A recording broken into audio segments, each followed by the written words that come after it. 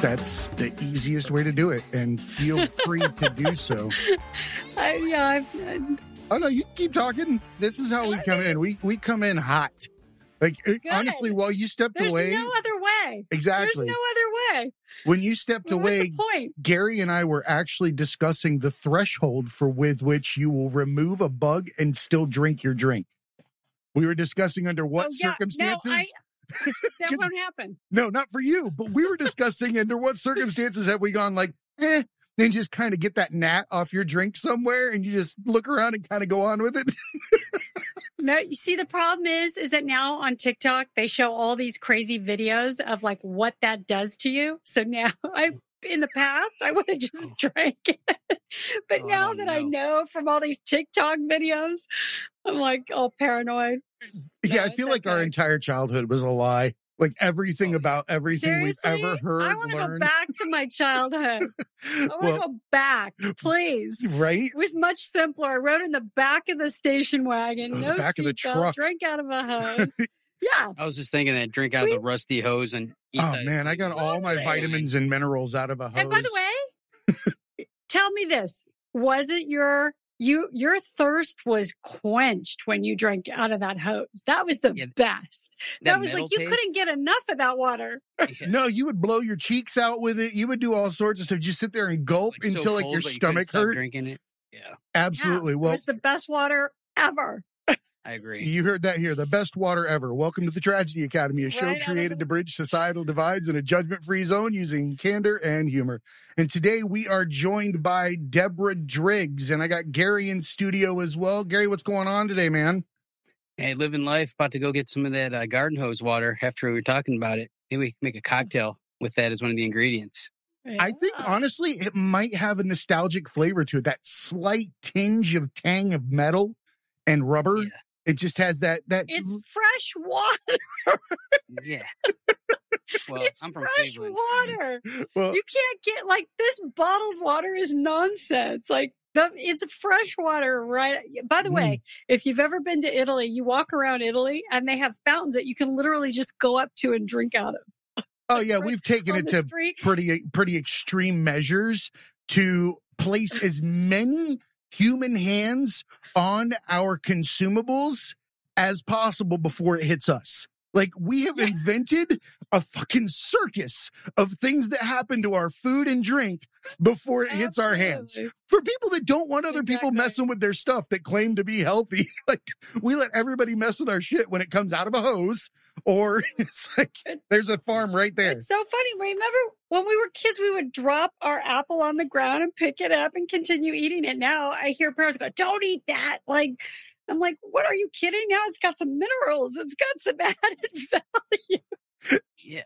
I've had grit in my teeth. I thought that was like the other way. I thought that was common. Everybody knows what sand in their teeth feels like, right? That's in the first 5 years of your life. You've gritted down on probably an inordinate amount of sand now that I think about it. Come on, if you didn't have a picnic on the beach and you didn't drop food in the sand and go, oops, oh well. Oh, yeah. It makes that hot dog nice and crunchy. I miss my childhood so much because those were the days when we walked around. We were doing what everybody's paying to do now, which is grounding. We walked around barefoot. We drank out of a hose. We had fun. We weren't worried about everything is just such a big deal now. Everything is thinking about anything but now. So I just want to make sure that I introduce you correctly, everybody. This is Deborah Driggs. Some girl. and yeah, it comes you with got some girl today. Right? We're super professional here. Hot. Tragedy in the name. But Deborah Driggs actually on a healing path. I love that moniker that you have for what you're doing. Has been an actress, Night Rhythms, Total Exposure, Neon Bleed, Playboy Centerfold, and CoverGirl. And you're a member of the Screen Actors Guild and a top-rated insurance professional. Yeah, how does that happen? I was wondering where that one came from. Yeah, I like that. I'm the queen of reinvention. And, when things get rough, you reinvent and adapt and overcome. Nobody cared that I was on the cover of Playboy 3 times when I was 40, broke, and had 3 kids to feed. Nobody cared. It wasn't like... People forget about that. Okay, well... Yeah, exactly. They don't realize that a few minutes in front of a camera or in the, the public's eye does not equate to a lifetime's payout. People think that once you've been on a camera or a screen, that you must have like this check that's going to last you forever. And it's wrong. That's why you see. And by the way, that's part of my downfall was, first of all, my first addiction was attention. I came out like, man, can you relate? Going, yep, it's all about me. All eyes on right here, right? My first addiction, attention. So there was no accident that I ended up in a profession that it was always about me. Like I walked into a room and everybody, so Dad, what are you doing now? No, it was always attention here.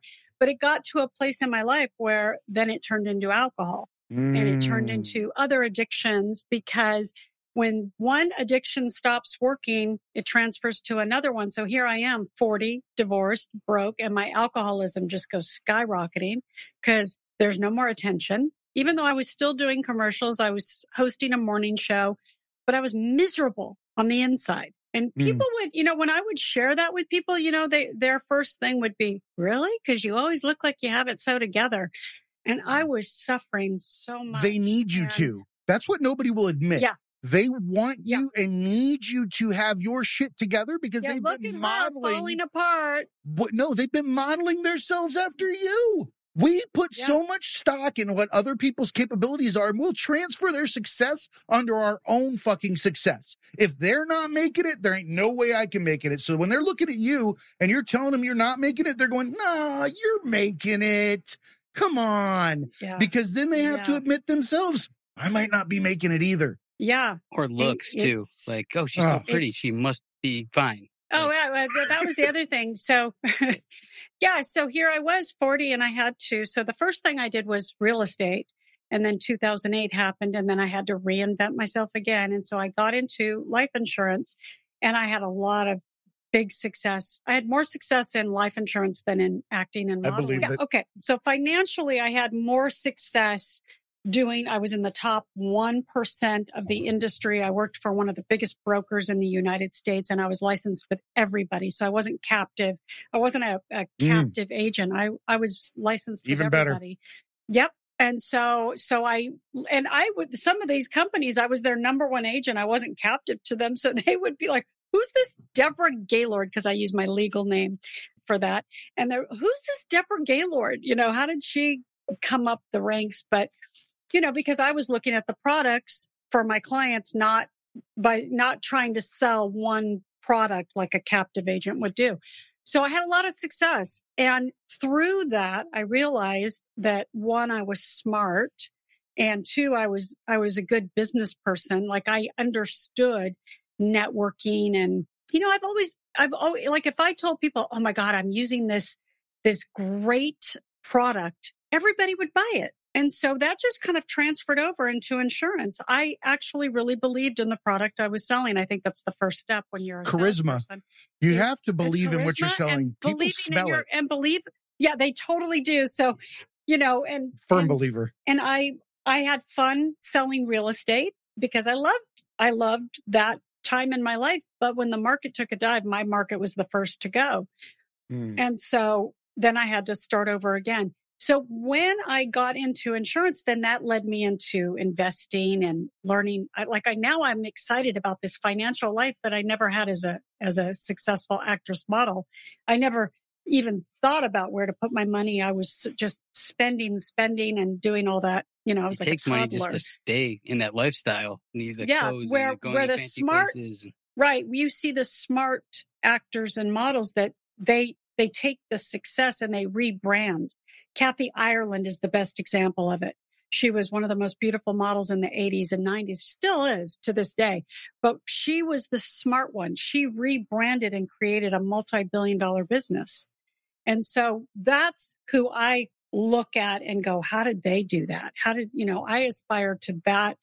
I look at them as the role model of a successful somebody who had success in the 80s and 90s as a model, but then said, okay, what am I going to do when I get into my 50s and 60s?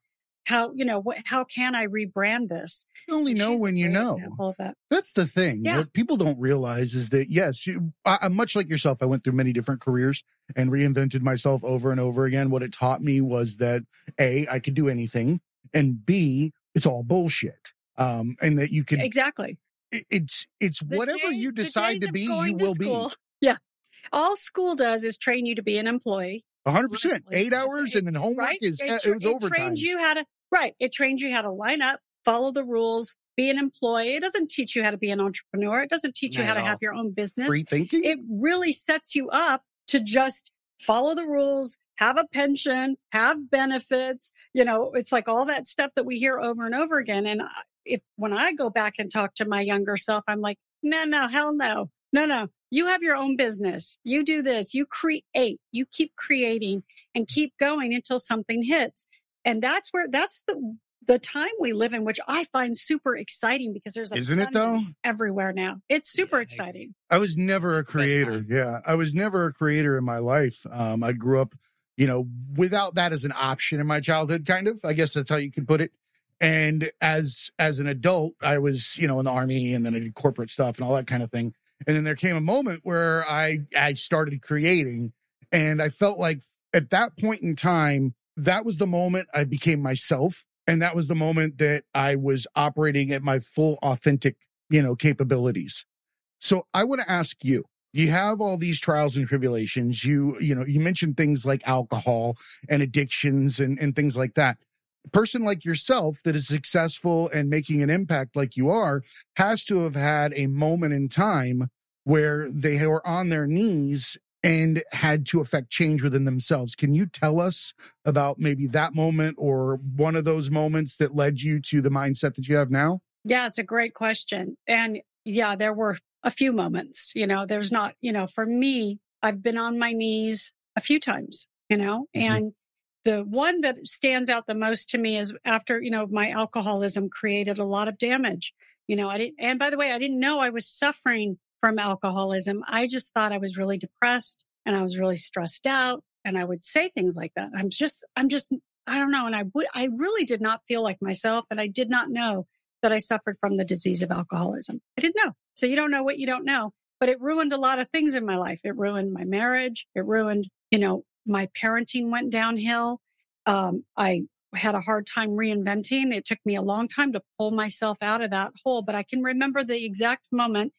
I was in R.C. Willey in Salt Lake City, and I was going through this horrible divorce, and I didn't want the divorce. Now I'm panicking because I did not want the divorce. And I'm in R.C. Willey, and it was like everything hit me like a ton of bricks, and I fell to my knees in the department store, hysterically crying. I was with my mother, and she's like, she didn't know what to do. She's just like, had no idea that she could get down on her knees with me and just be like, it's okay. She didn't have that capacity, and that's okay. That's who she is. But I literally fell apart, and thank God we were near the mattress section or whatever. I literally went and laid on one of the mattresses and pretended like I was like trying out the mattress. And I just remember I could not stop crying. And I thought, this is that pivotal moment in my life where I knew I had to change. And I tell people this all the time. It wasn't in my success. And I've had a lot of great success in my life. It was in those moments of being on my knees where the growth began, where all of a sudden there was something that shifted. And even though at the time it was so hard and it was so like, I just couldn't even think about how to take another breath of air, really. Like breathing was difficult. And I just thought, well, here we go. Like, it just hit me like, okay, I got to start over. And that was the first time. And I say, there's a lot of value in those times if you can make it through and stick around. They say sticking around is the best revenge. I say this, sticking around means you got some wounds, you got some scars, and it's not about revenge. It's about sticking around to make a difference, because I know my story now is going to help some 40-year-old mother out there with 3 kids that's going through the same thing, because I'm not some exception to the rule. There's a lot of women out there right now that are struggling, that are trying to figure out ways to feed their kids or to take another breath of air. And if they're listening to my story, they're going, I relate to that. And we all have that story. We all have that moment in time where we're brought to our knees for some reason. And we either use it to do something better or we stay stuck. And I don't want to stay stuck anymore. I recognize it more quickly. Like I know now when I'm starting to get pulled into, because it's not, it's a practice every day. I don't wake up every day happy, joyous, and free. It's like, no, life is life. Things are going to happen.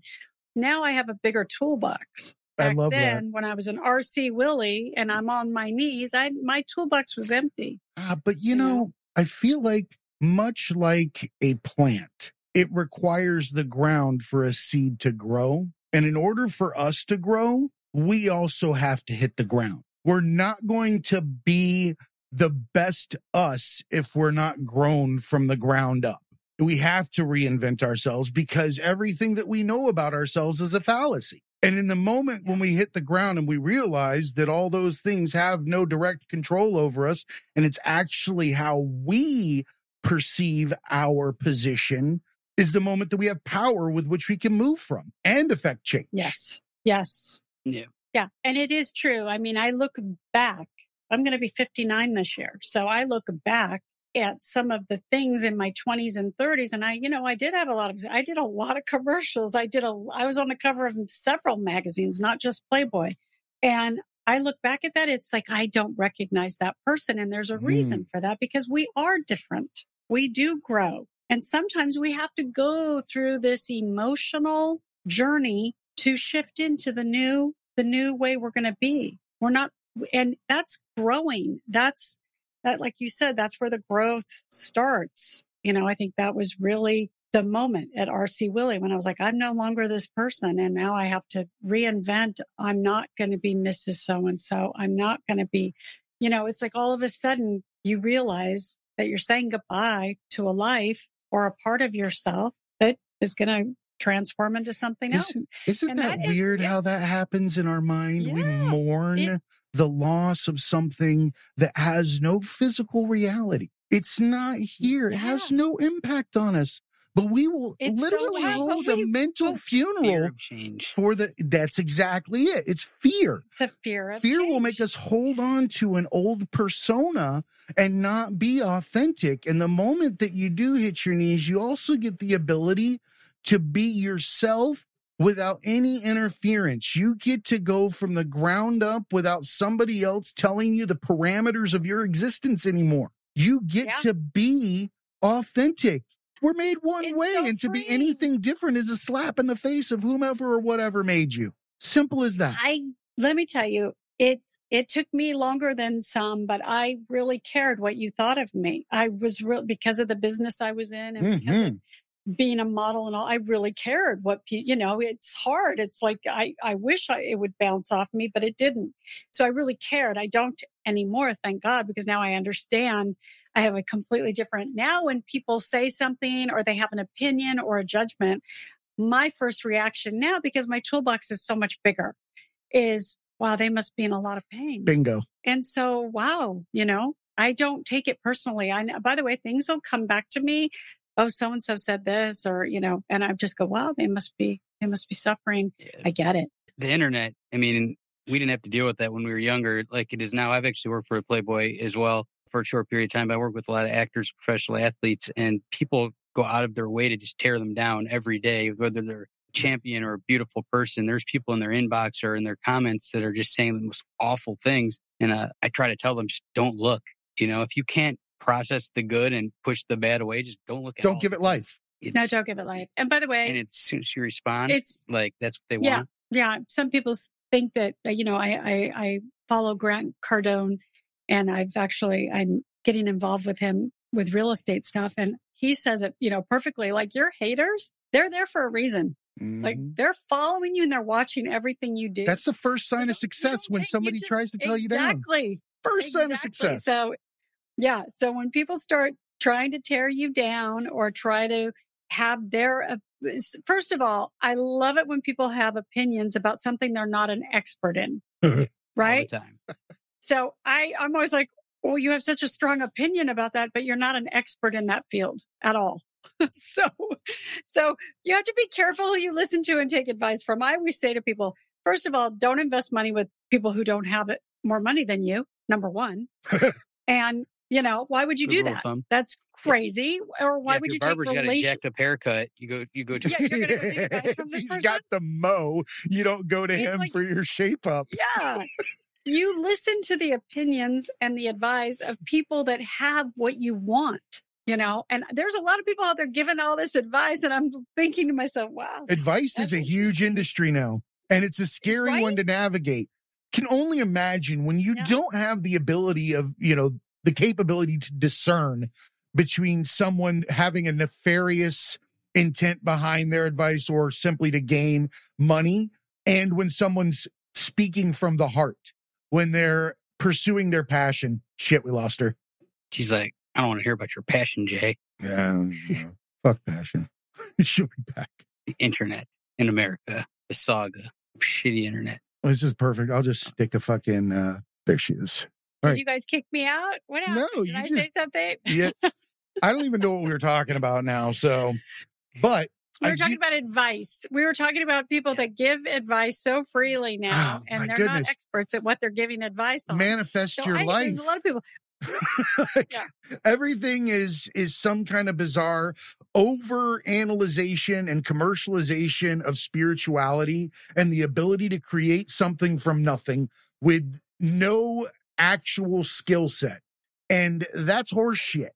The actual thing is it's doing. No matter what it is that you're trying to get to, it's action. Action is the only thing that manifests shit. But they don't tell you that. They make it seem like it's whatever. And it's always advice from all these different areas. And they're giving you false hope, or they're taking your money and they're not allowing you the ability to grow. They're actually stifling it. And being someone who has the experience that you do, let's face it, you're the first woman influencer in, in the world for our generation. When it comes to the way that women pose on the internet now and that kind of thing, you were subjected to it first. You received all of the hate in a different format. Wasn't maybe comments on Facebook, but I'm sure that there was a backlash amongst, women. No, there was no social media. You couldn't Google me. That's a good thing. Yeah. Life before Google. So when I did Playboy, there was no social media. There was no Google. So when I signed up to do Playboy, it was a magazine that you had to subscribe to that came 30 days in advance. It was always a month ahead. Oh, is that coveted rack behind the register when you were like 13? Exactly. Or you bought it on a newsstand and it was covered.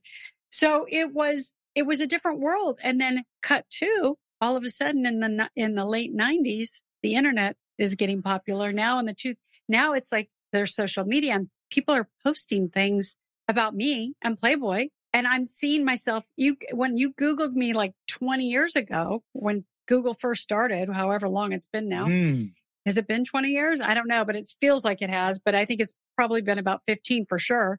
But you would Google me and all of a sudden my photos from Playboy would all start popping up. So I contacted Playboy and I said, hey, just so you know, I did Playboy in 1989. There was no internet. I didn't sign up for my photos being used on the internet. I didn't sign up for that.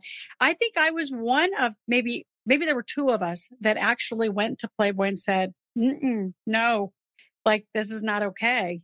Sorry. When we did Playboy, it was this and we were done. And so they took a lot of my stuff down because it was like, that wasn't part of my deal. I agree 100%. You should be allowed to live. Yeah. Yeah.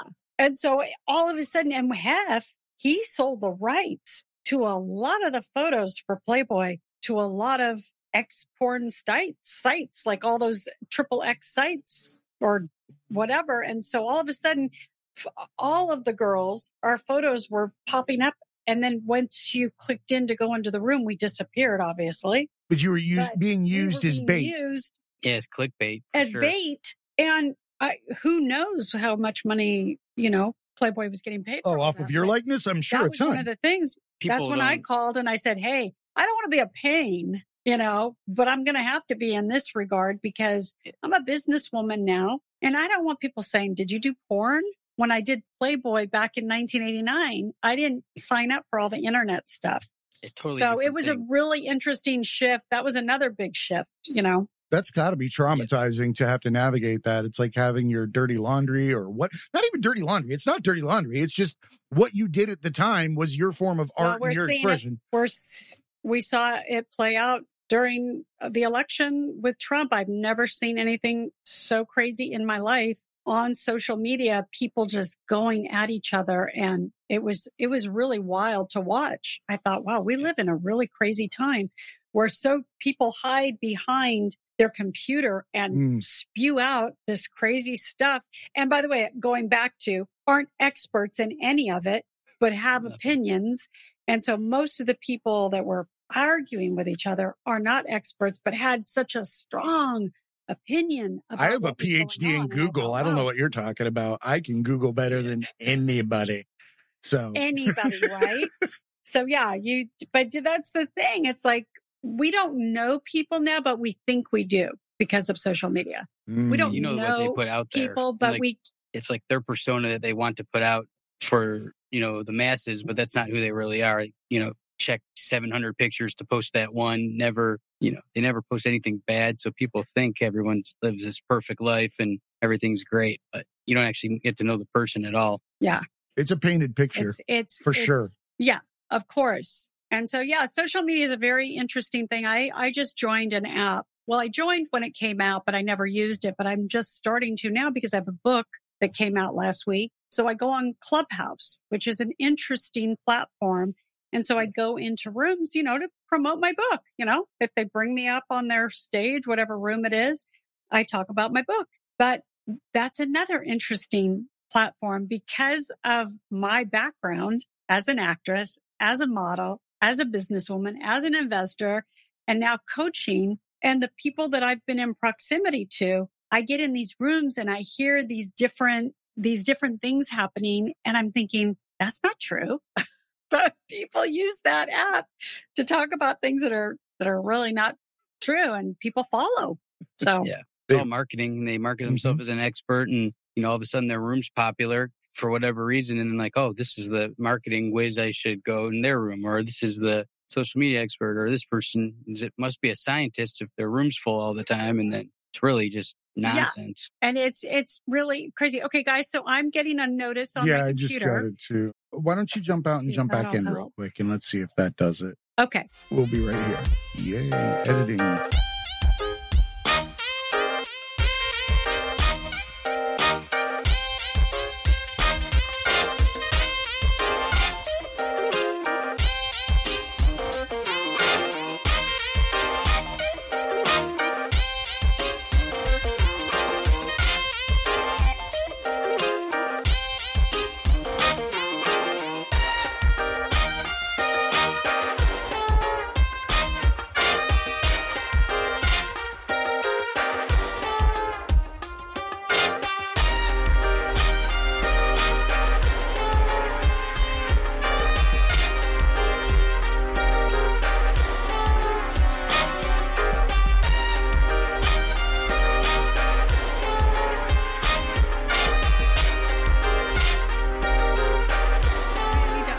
Computer or something. I don't know if it's my computer, but I'm all set up. You're here with Tech Talk in the Tragedy Academy, and we're going to check in with Gary. Tragedy. Gary, what's your bandwidth right now? It's yeah. I don't use those terms. That's some corporate mumbo jumbo. You don't do that around here. Oh my God, it's so crazy. So I don't know. Let's switch gears for a second. I have a question. Pose it every now and then, but someone like yourself you've navigated the public eye and the corporate world. I'm sure you've received a lot of hate, right? What's an insult that you've received that you take as a compliment? Ooh, that's a great question. What's an insult that I received that I take as a compliment? Internally. Well, maybe somebody said you do something internally. Yeah, you're always doing X, Y, or you come off as A, B, but you think it's a positive attribute, or you take it as something that... That is a great question, because I don't really pay much attention. But, back in the day, people used to talk about my drinking, which today I find to be a gift. So, there's a lot of embarrassing moments in my past from drinking. Oh, same. 100%. There's one on the internet. There's one on the internet with TMZ that I can't take down, And so, I didn't even know that. Now I just look at, so good. But I look at that as a gift now, where I used to be so mortified by it, but now it's a gift because that's like, I'm not that person anymore. I don't live there anymore. So how can you be happy if you hate part of yourself? You can't. It's impossible. You've got to love. You're halfway loving if you halfway hate. You've got to love your imperfections and your mistakes. Then you're halfway loving other people. 100%. You're halfway loving. You're just half-assed. We're just crumbing. Here's some crumbs. 100%. Yeah. You've got to kind of get this going before you can even have any other type of relationship. It's why I do a 90-day program. It's why I take people through 90 days of recovery, because it doesn't have to be alcohol, but I have women call me frantically. I had 2 women who I haven't talked to in a very long time, but they know I'm a coach. I guess they're following me and reading my blogs, right? So one of them called me in a panic. I've been dating this guy for 7 years and telling me for 20 minutes, telling me about the horror, and I just listened. And then when she was done, she's like, hello. And I said, are you ready to be coached? Do you really want to be coached? Because I'm going to tell you, it's not about him. It's about you. Always will be. Yeah. So if you're willing to work on this, which most people don't want to do, I don't want to take your money because it's going to be a waste of money because you're going to be focused on him and it's not about him. And that's where most people come to me, is that it's about this, it's about that. And I'm like, no. You need to take 90 days and recover. And when you say the word recover, people kind of get scared because they think, I don't have an addiction. I don't have something. No. Yeah, you do. Recover from you. Yeah. Yeah. Your own mental condition. You're in a spiral. Yeah, you're in a spiral. And the only way to really recover from a spiral or from that pain or that codependency or whatever it is you're focused on or obsessed with is to take 90 days and focus on yourself. I love that. And it's freaking hard. I know, because I did it over and over. I spent a year working on this program because I thought, well, if I do it and it's painful, I got to know how to take other people through it. But I did it because, I've been to rehabs. I've been on lockdown. I've been 5150'd. I've been in all sorts of different 12 steps. I've gone to CODA. I've done all these things and I continue to do some, but there has to be something for everyone. Because there are people out there that are not going to go to a 12-step or they're not going to go to rehab, but they do need help. And they may not even know to what extent they're struggling. I didn't. Most people If I was me 12 years ago, if I was me 12 years ago and there was a woman speaking about a club she had and I could join and come to group coaching twice, I would have been like, sign me up. I need help. There wasn't anything like that available. Looks like I have to go refresh I have to go out and come back. Sorry, guys. Here we go again. I don't know why. This show may not survive.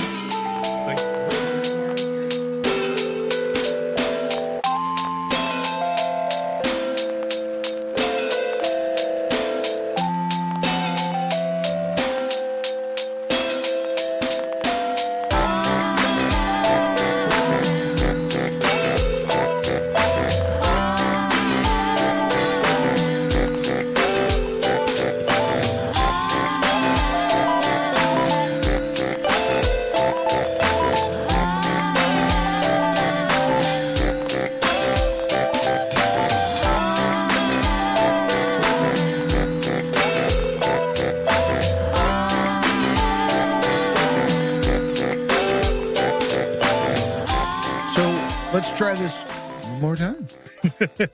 Let's get it. Gary, you got a question. We're talking about, the fake experts and stuff like that. How do you yourself differentiate yourself from these people? Sometimes when you're trying to explain to somebody that you're an expert, it actually makes you sound like you're not one. I have that issue with, dealing with media and all the time. The actual experts I know, they end up looking like they're not experts because they're trying to explain it so much. And then these other people just have a better marketing campaign and they are perceived as the experts. How do you set yourself apart so people could actually find you or people like you, as opposed to these other people that, aren't really helping people. It's a great question. It's doing these money grabs. Great question. Great segue from earlier too. Because, it's your pitch. And the minute you start explaining and over talking, you lose people that are really the real deal. You lose those people because we know, okay, and I hear this all the time on Clubhouse. That's what I'm saying.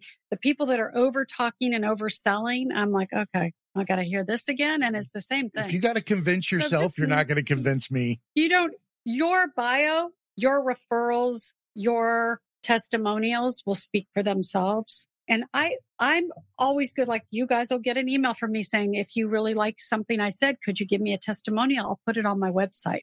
Because when people see those testimonials and they say, oh, people really enjoyed what she had to say or whatever. I asked for testimonials. I asked for referrals. In life insurance, it was referral based. All my business was referral based because people enjoyed working with me. Then they'd refer me to their friends. And I was always on people's minds when it came to insurance. Somehow or another, I'd work it into the conversation very lightly. How do you spend your time? I sell insurance. I prepare people for. Was it something that you were passionate about? Did you feel like it gave you a way to help people? I was actually I really liked insurance because it's something that everybody really needs, especially if you have kids and a family, or if you're trying to create generational wealth. It's that one thing left in our market that's a tax-free vehicle. There's really nothing like it. So I liked insurance. I believe in it. I have it for myself. I have it for my kids if there's an unexpected life event. So I really like it. And I love what it does for people. And we were the first brokerage that did like a world record insurance deal, which I think was 280 million. It's in the World Book of Guinness Records. So, we did those and we're very involved with premium financing and all of that. So there's so many ways to use it as a tax-free vehicle. It's not correlated I would to argue, the market. So it's that one. Yeah. Yeah. I would argue that you were really, really good at it because you believe in what you were putting out there. People will smell whether or not you believe what you're saying out of your own damn mouth. That's why people don't get hired. People that get hired that don't even know what the fuck the job is the ones that believe and walk through it and just figure it out on the way. We'll hire somebody every fucking time that believes in themselves. If you believe what you're selling or what you're saying, it's going to go well. If you're trying to piggyback on somebody else's idea and repeat it and get, money off of that, you're going to fucking die out. It's not yours. Yeah. Exactly. It's not your wave to ride. Sorry. You find your own. Everybody's got one.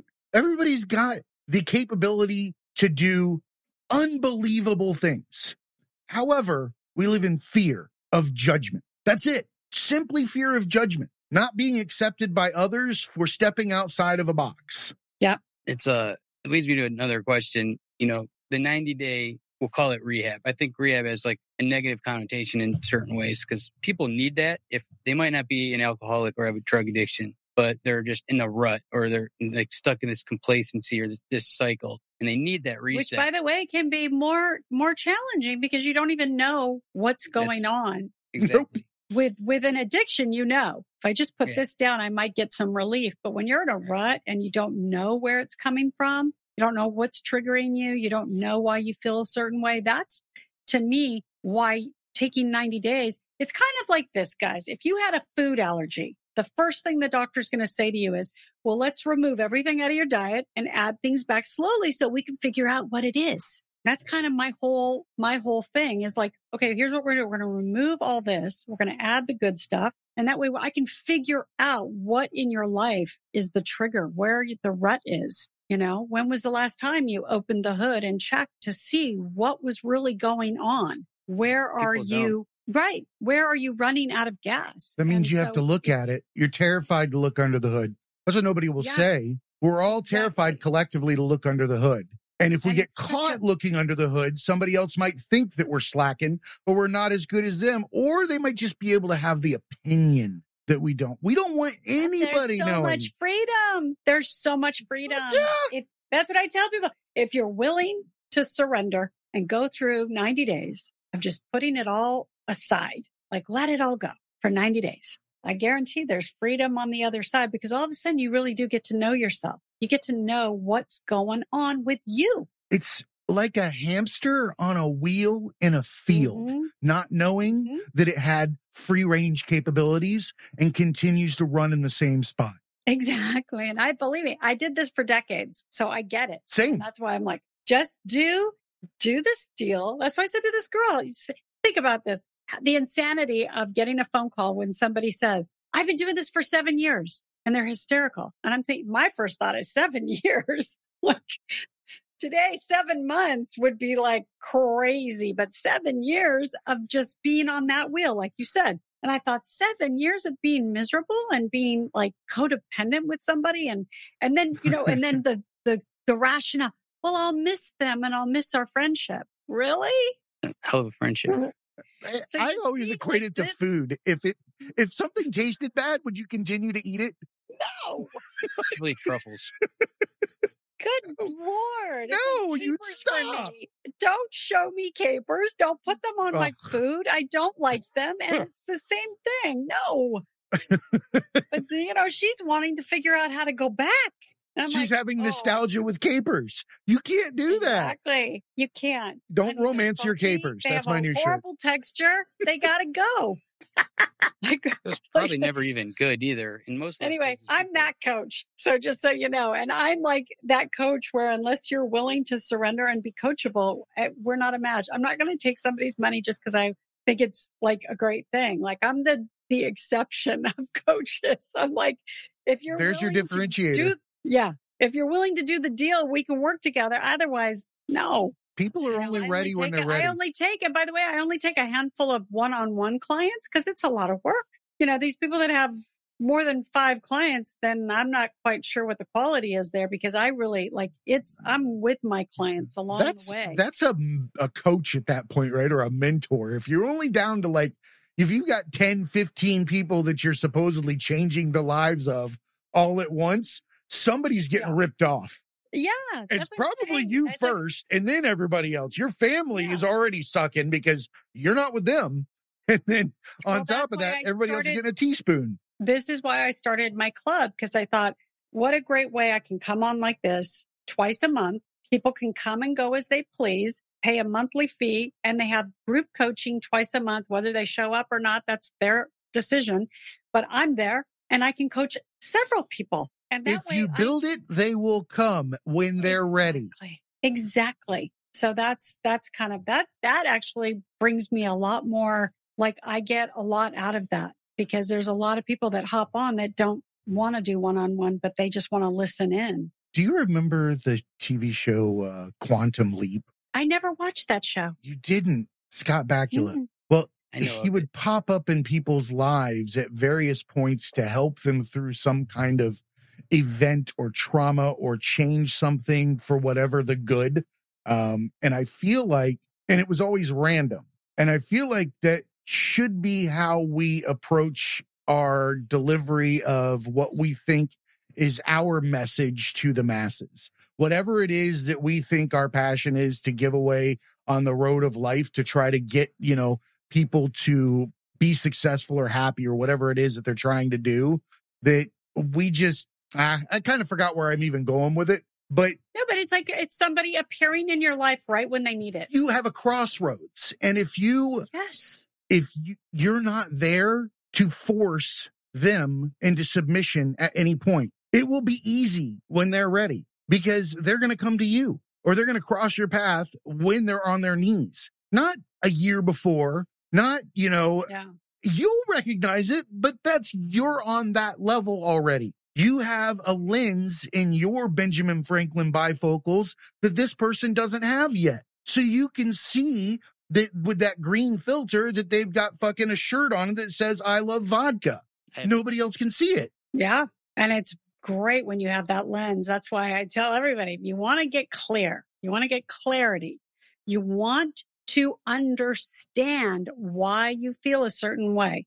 You need to remove yourself from everything for 90 days because you're never going to understand that clarity you're going to have unless you do it.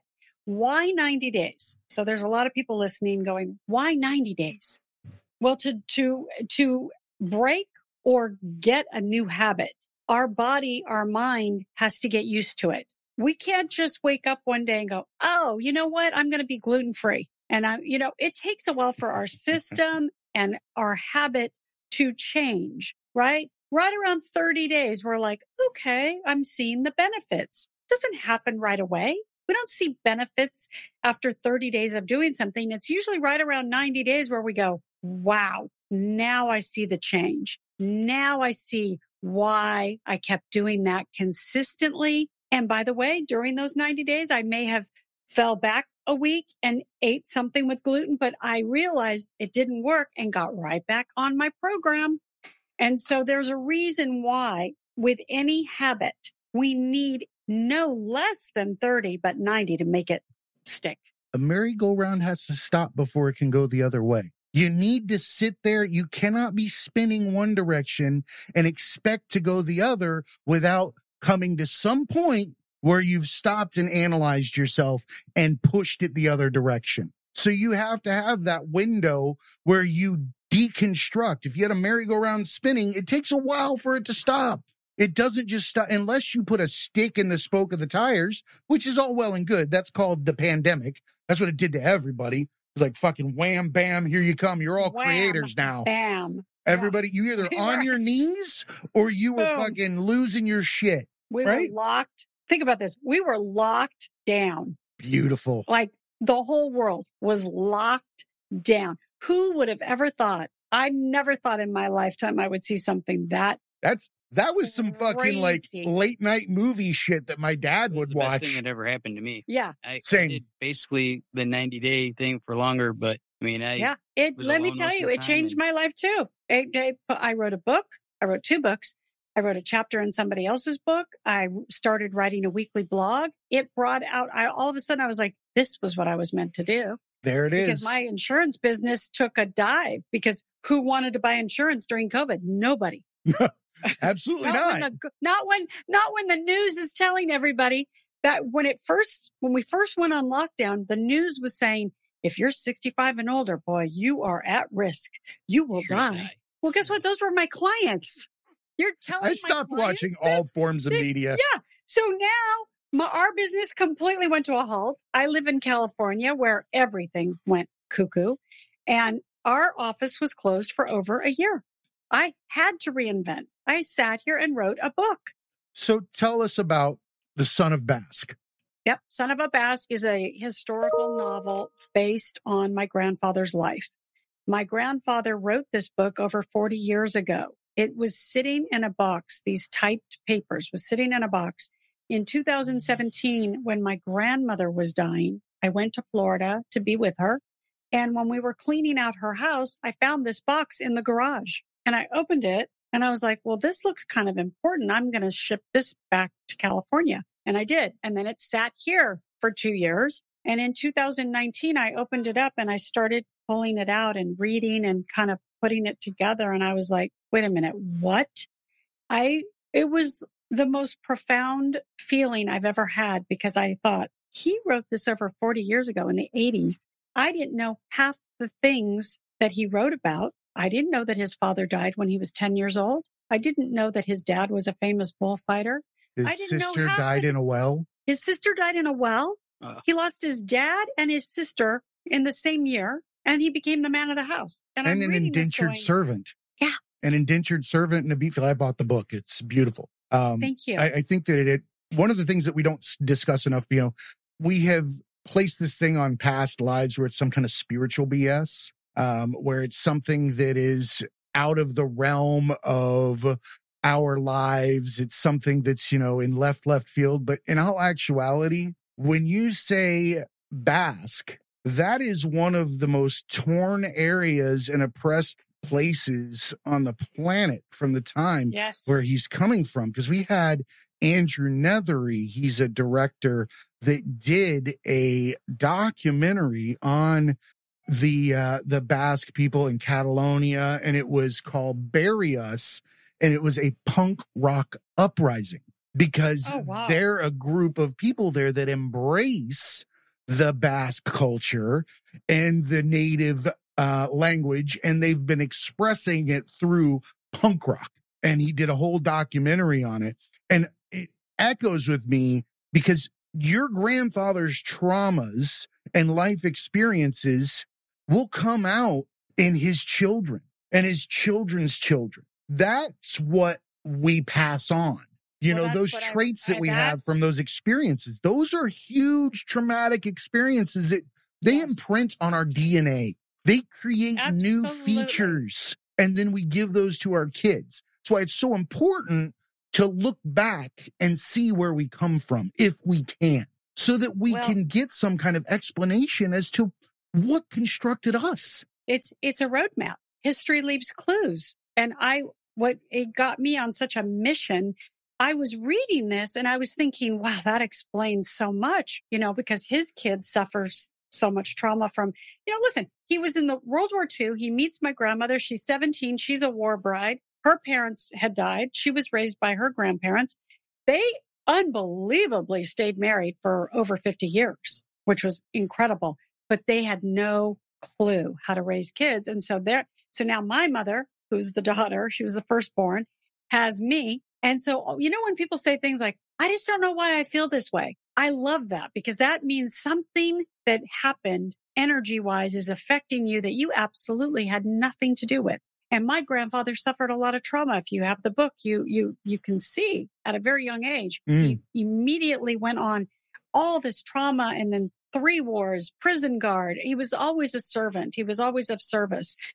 And it made me realize that, we go to the doctor, we fill out medical forms, and they always ask us about our medical history, cancer, heart, diabetes. What they should be saying, was there post-traumatic syndrome? Was there molestation? Was there rape? Was there anxiety? Was there depression? Was there suicide in your family? Was there this? Because those are the things that really create disease. And I look at that now, I think, wow, my grandfather, he had a lot of disease towards the end of his life. He was an untreated post-traumatic, post-trauma syndrome. He was the perfect example of somebody who had the shakes and was riddled with fear. And he was always jumping out of his skin. And, I was very close with him growing up because I was the first grandchild. And my mother was the only, she was their daughter. And then I was born. I was, they loved me and adored me. I stayed at their house every weekend, but I saw him in a completely different way as a grandchild than what I read in the book. And it was completely profound. And it put me on a mission now to write my book, because think about for generations to come, my kids, their kids, and their kids' kids are now going to have this book, Son of a Basque, that they can read about a great great grandfather that they never got to meet, but now they can read about his life and his journey. I think that it gives me the chills. It's so profound. It's rare to have necessary. That in this day and age, because the majority of America is cultureless. In this day and age, we have no roots anymore. We've diluted it to the point where we don't know anything about who we are. We've tried to cancel everything out. We have no individuality anymore. And I think things like that allow us to reconnect. Yeah, and I get really tired of that canceling out stuff. It's like all these things that get taken down and they want to take out of history books and this and that. It's like, no, history leaves clues. Even bad things are going to happen in the world. Horrible things, disgraceful things. But we have to learn from it. We can't delete it. We can't erase it. We have to keep learning from it as we grow. Don't pay it homage. Put it in a museum. Move forward. Exactly. Simple as that. Yeah, not talking about it's the wrong answer. To try to delete it and not talk about it and it's wild what's gone on in history. We treat our past discretions like a litter box, kicking shit over them so nobody can see it, even though it's a mound still there that everybody knows is there. That's the ridiculous part. Like, we know that it's sitting there under the litter.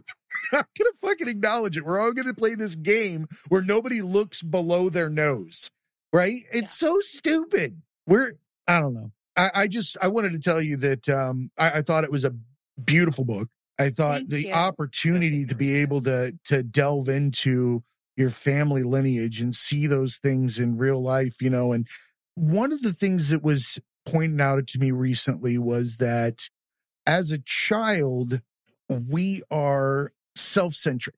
We only know what we know about ourselves, and then our parents are our God.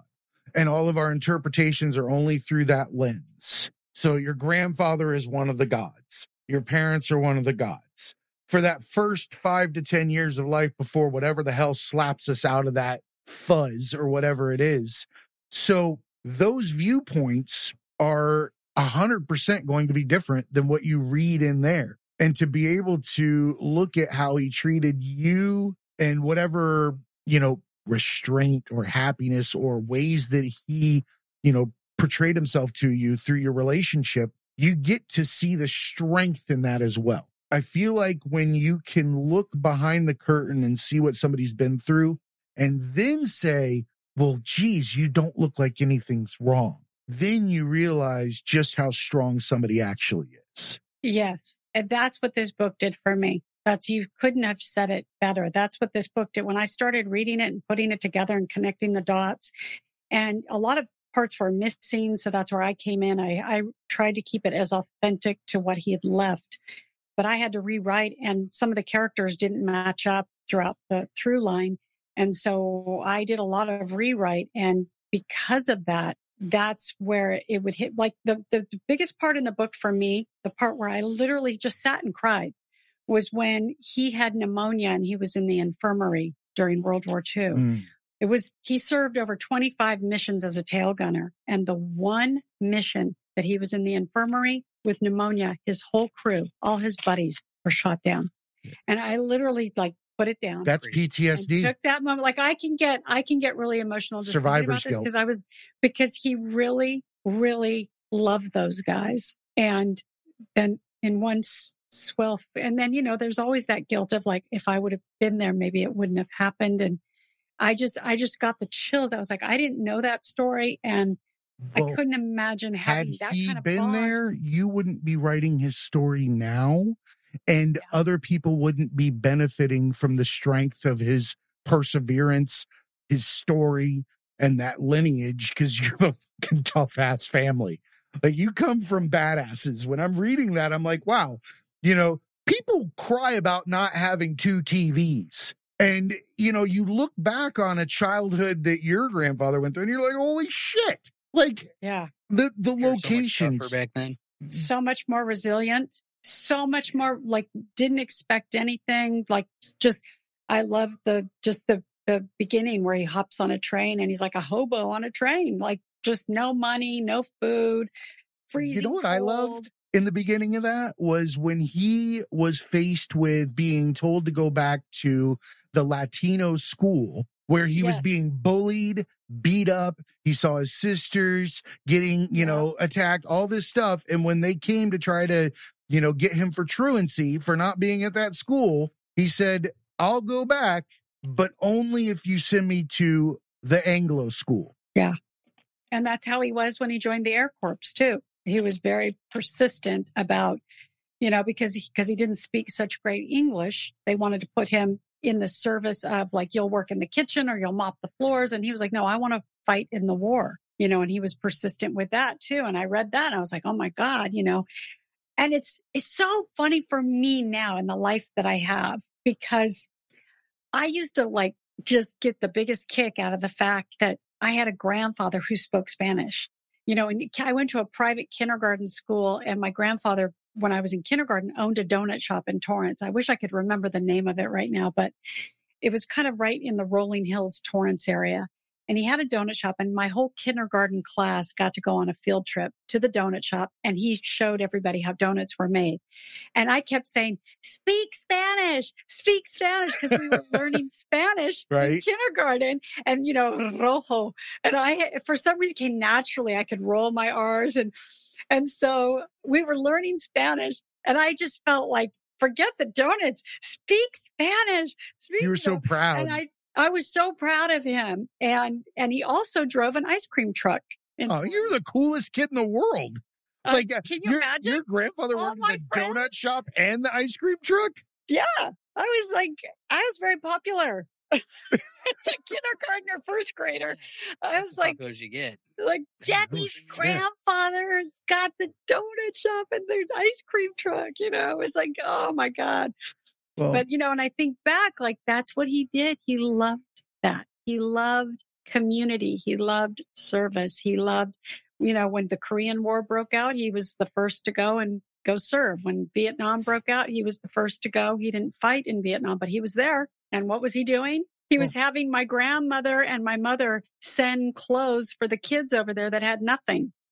I think this is a great place to end, because that's a message that we all should listen to. And I think you should know that he would be very proud of you, and that you are doing exactly what he did by giving back to others unconditionally. You're being yourself, and you're trying to affect change. And I myself appreciate it greatly. And I know that all of our listeners will appreciate it as well.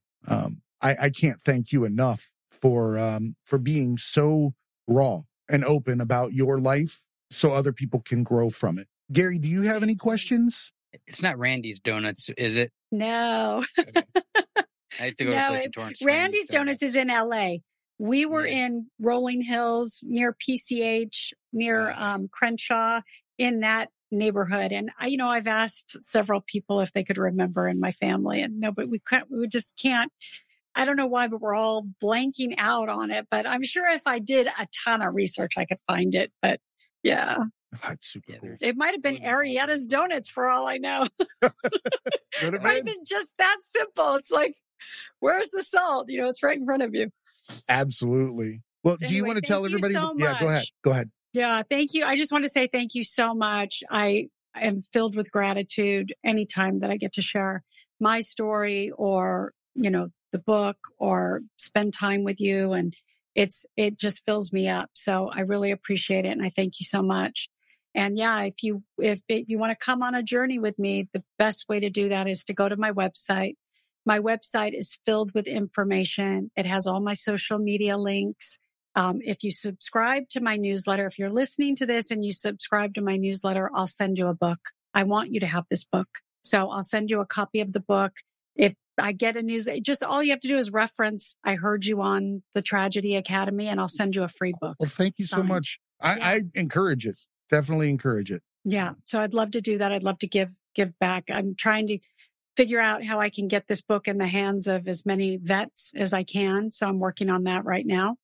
And I also want to get it into prisons, because I think it's such a great adventure for anybody who's in prison suffering. These are the kind of books that I would hope that they would have there for them. Derive strength. I'm working on that. Yeah. So yeah, my website is DeborahDriggs.com, and subscribe. You'll get a weekly blog, personal letter from me. It's not, robot. It's me. I actually email everybody that subscribes to my newsletter, believe it or not. We've become a family. People will send me, an email saying, I read your blog this week and it meant so much. And that's the best feedback I can get. 100%. Right. And so I encourage that. I want to hear from you. So, well, we encourage it as well. Join Deborah on her healing path. And remember, everybody, be cool and keep learning.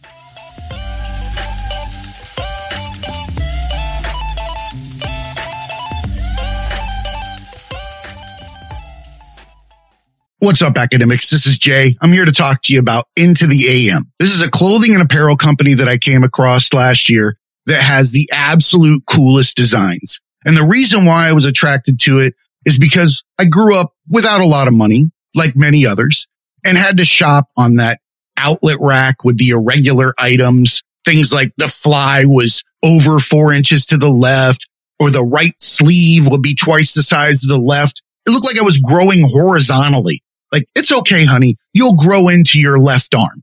So you really don't get a chance to express yourself the way that you want to. You go into life, you start putting on suits, you start putting on uniforms, and you realize you'd never had a chance to truly express yourself. Enter Into the AM, a team of artists and creators who share a common vision. They see clothing as a canvas to express what drives you. Since 2012, they've developed premium apparel that elevates self-expression and provides unparalleled comfort for wherever your passions take you. Into the AM's passion for change is the driving force behind their brand. They remain committed to creating products that inspire and promote self-expression by partnering with like-minded organizations focused on giving back to communities in need. Last year, they donated 1% of all revenue from their graphic tees collection to the Art of Elysium charity. The Art of Elysium is an artist organization built on the idea that through service, art becomes a catalyst for social change. For over 24 years, the Art of Elysium has paired volunteer artists with communities to support individuals in the midst of difficult emotional life changes. They currently offer 110 community programs per month, serving over 30,000 individuals per year. The only permanent thing in life is change. Supporting charities dedicated to helping those going through these changes, trials, and tribulations require a never-ending commitment. The onus is on us as creators to affect change through our true, authentic talents, and Into the AM is the model of how this is done. Their clothes are handcrafted with care. They have a team of skilled artisans that craft each garment with the highest quality fabrics and eco-friendly inks. Not to mention, these things don't shrink, they don't fade, and they fit as if they were designed supernaturally. I'm stopped every time I wear one of the graphic tees to find out where I got it. The colors attract attention from miles, and the art is nothing short of spectacular, with designs for everyone. One of my personal favorites, Twilight Maiden. Go take a look. Into the AM does all of this while putting their money where their mouth is. 30-day money-back guarantee, lightning fast shipping, and hassle-free returns. The deals are endless. Graphic tee bundles, discount promo codes. Get over there, check it out. I'm highlighting the tees, but I'd be remiss to not mention that if you want to walk around in the absolute most comfortable shorts, joggers, and basic tees, hit up Into the AM. I even wear the basics to the gym. Head on over to thetragedyacademy.com, go to our sponsors tab, and follow the affiliate link to the Into the AM store. Help support Into the AM and the Tragedy Academy by purchasing the absolute best apparel and the best designs ever. And remember, academics, be cool and keep learning.